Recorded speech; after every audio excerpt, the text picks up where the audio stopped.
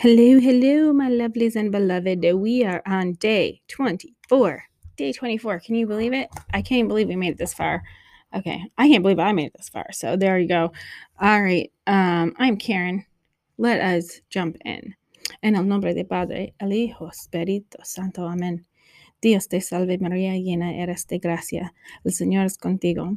Bendita eres entre todas las mujeres y bendito el fruto de tu vientre Jesús.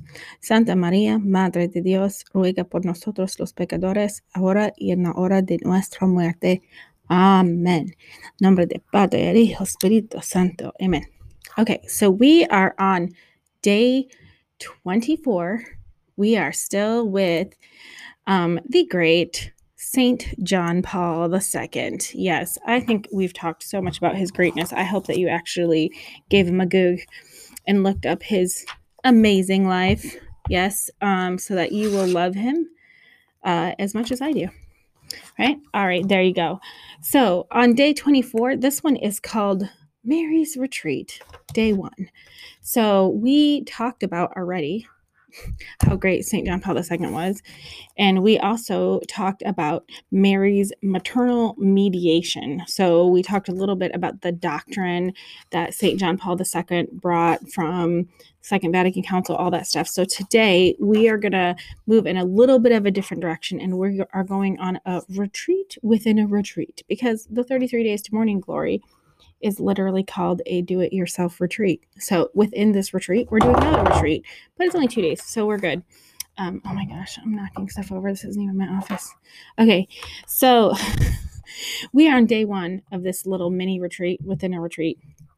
And what we're talking about is how basically all of us are on a pilgrimage of faith, right? Like, we are people and we start out as infants or whatever, and at some point we enter into our faith. So maybe it was through our baptism, maybe it was through some other event that you had in your life or person or whatever, and at some point you're like, hey, this faith thing is kind of cool. And I hope that your faith is not the same today as it was yesterday or last week or last month or last year, right? Like, we are continuously growing in faith. And as we do that, it's because we change, life changes, we grow, we learn, all of these things, right? God reveals things to us. So what we're talking about is on our pilgrimage of faith, we also have to remember, as we go through this on Mary's retreat, we are going to talk about Mary's pilgrimage of faith.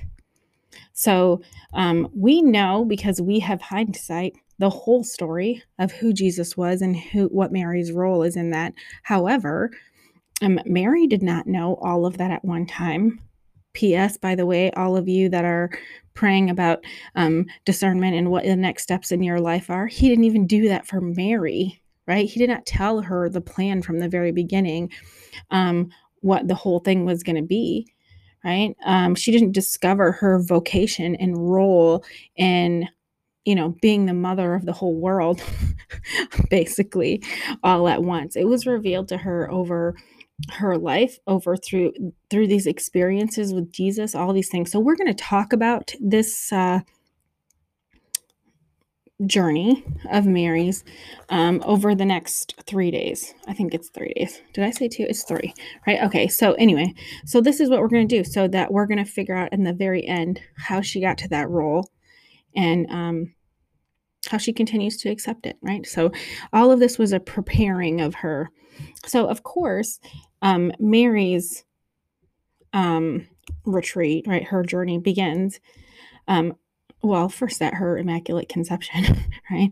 But her awareness of this began at the Annunciation, which is next week when we do our consecration, right? At the Annunciation, this was a beginning for her own awareness to say yes, and her fiat to say yes to God. I will be the mother of your child. And here's the thing. Did she actually know what she was saying yes to? No. I mean, TBH, I don't think any mom does. When we find out that we're going to have children, of course, we say yes to life, to bearing a child, whether it's raising it or not or whatever, right? But still, I don't think any of us know what that actually entails. We're like, I have no idea what's going on. I feel the same way about marriage, about a lot of things. We commit to something, we have no clue, right? So, but remember, going all the way back to the beginning of this consecration, we talked about how Mary pondered these things in her heart. So, from the beginning of her awareness of this new role, this new vocation, she began to ponder things in her heart. So, after this whole thing happened with St. Gabriel and the Annunciation, I imagine she had a lot to ponder. I think I would probably call that overthinking. That's what I would do. I don't think she did, but I would. I would go over it 100 million times in my head. And what does that even mean? I don't even know. How is that going to happen? Right? Like all of that stuff. But she begins this pondering, right? So the first thing we need to remember is that at this particular moment, this is the first time that we see a Marian consecration, and a Marian entrustment is what St. John Paul II calls it. At this very moment, God himself trusted his entire self to Mary, right? He entrusted his entire self to Mary in humility, right? Like he made the world. He made Mary. And none of this is because he had to, but because he desires to do these things, because he is so good to us, right? That at this point, he himself trusted his entire being to Mary. I'm just going to tell you, if I have a question about whether or not I want to consecrate or entrust myself to Mary, I definitely think about that. And I'm like, hey, if God can do it, I'm pretty sure I can do it. That's a good thing to do, right? So this is really like the beginning of Marian consecration, right? Like God did it first. Okay, so the next thing that we're talking about in Mary's journey is in Mark chapter 3, verses 31 to 35. And this is where Mary and Jesus' cousins are outside and they're waiting. They want to see Jesus and they send for him and call to him. And Jesus responds by saying, "Who are my mother and my brethren?" And then looking at those sitting around him, he says, "Where are my mother and my brethren? Here are my mother and my brethren. Whoever does the will of God is my brother and sister and mother." So when we look at this in our not Mary attitude, we can be like, what's up with that, Jesus? Why you got to diss your mama like that, right? But the truth is, that's not at all dissing her, right? Remember, her entire life, she was pondering what her role and what her specific duties or responsibilities or how exactly she fit into this plan.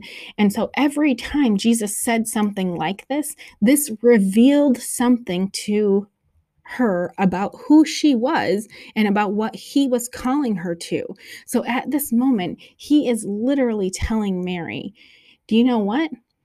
Spiritual brotherhood, spiritual fatherhood, spiritual motherhood supersedes biological, right? He was saying, yes, you're my biological mother, and these are my biological cousins. But in the bigger scheme of things, he was saying all of us, right? All of us are his spiritual brothers and sisters, right? Because he says, whoever does the will of God is my brother and sister and mother. And so for Mary, she wasn't thinking like, oh, well, who am I then? Right? She was like, oh, okay. So think about that for a minute. So she is the literal mother of God. And then Jesus says, the whole world are my brothers and sisters. What does that do with her role? What is God telling her about her role in that moment? He's preparing her for her role in the new kingdom. So at this point, we call her right now, right? Like the queen of heaven and earth, right? But that wasn't revealed to her all at once. This was the very beginning of revealing to her, you are going to be the mother of everyone. All of these are my brothers and sisters, and you have a role to play in the kingdom of God. So this was revealing to her more than, right, who Jesus was, who she was in this new plan. So, Mary realized her blessings in all of these situations. There's a couple of different situations that happen when she found him in the temple after he was missing for 3 days, and he said, "Did you not know I must be about my father's business?" Like, some of the times we can take these as kind of like harsh comebacks, but for Mary, it was all about revealing to her what her role was in what Jesus was doing. So the same thing with in Luke 11:27 and 28. Yes, 11:27 and 28. It says, a woman in a crowd raises her voice and said to Jesus, "Blessed is the womb that bore you and the breast that nursed you." And Jesus responds, "Blessed, rather, are those who hear the word of God and keep it." And he says, Father Gately says, "At first reading, this may seem like a rebuke of Mary, but it's not. After all, who heard the word of God and kept it better than Mary? Nobody." Right? He was talking about her when he said, "Blessed are those who hear the word of God and keep it." That's her, right? And she was very aware of this because her whole life she had been pondering this. And remember, without original sin, she's looking at this and pondering this in the perfect will of God.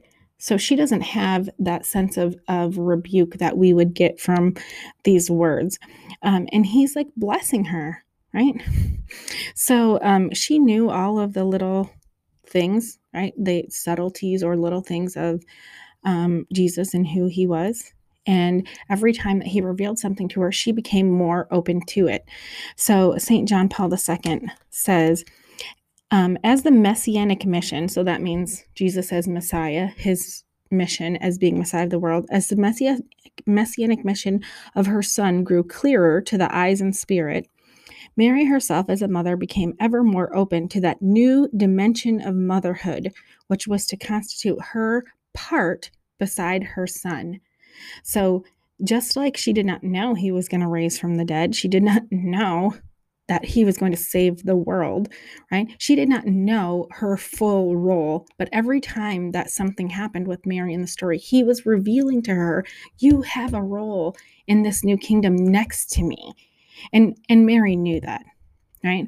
So the very last thing that they talk about, Father Gately talks about, is what a joy it was for Jesus to have one disciple who fully understood him. So I'm just going to say this. How many times have we said of the disciples, like, what? How can you, like, first of all, like, they all saw the miracles, the whole thing, and they all ran when he was arrested, right? Okay. And we're like, what? You literally saw him perform miracles. They were asking about who's the first in the kingdom of God. All of these things, they always seemed like they didn't understand, right? But there was one disciple who truly, fully understood who Jesus was, and that was Mary. And what a joy it would have been for him to just have that one person that really understood. Okay, so, all right. So for today, your question that I would like you to ponder for today, is there something that has been revealed to you over time, has been a pilgrimage, has been a journey? And how did God reveal that to you? How did he allow you time to adjust to your new role, your new responsibility, right? So think about those things where when you look back at the time, you were like, what the heck, right? But when you look back, you're like, oh yeah, now I know why that was falling into place. And know that God does that because he loves us so much and he wants, good things for us. So there you go. Mary's Retreat, day 1. We are walking with Mary as she's getting the revelation of who she is in the role of salvation, right? So the role of Jesus's life, the role of Jesus's mission. So, all right, let us close in prayer. In the name of the Father, and the Son, and the Holy Spirit. Amen. Totally yours, Immaculate Conception, Mary, my mother. Live in me, act in me, speak in me and through me. Think your thoughts in my mind, love through my heart. Give me your dispositions and feelings. Teach, lead me, and guide me to Jesus. Correct, enlighten, and expand my thoughts and behavior. Possess my soul. Take over my entire personality and life. Replace it with yourself. Incline me to constant adoration. Pray in me and through me. Let me live in you and keep me in this union always. Amen. Name of the Father, and the Son, and the Holy Spirit. Amen. Tomorrow, we are going to continue on Mary's journey. Until then, remember, I love you. God loves you, and I'll talk to you tomorrow.